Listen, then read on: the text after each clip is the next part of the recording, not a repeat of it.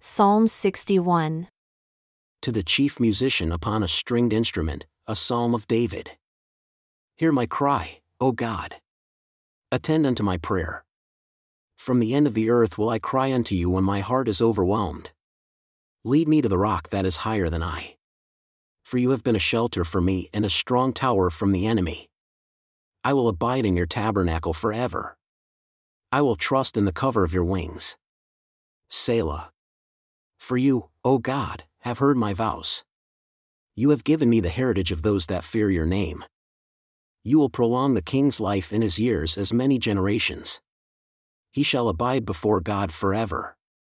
O prepare mercy and truth which may preserve him. So will I sing praise unto your name forever, that I may daily perform my vows.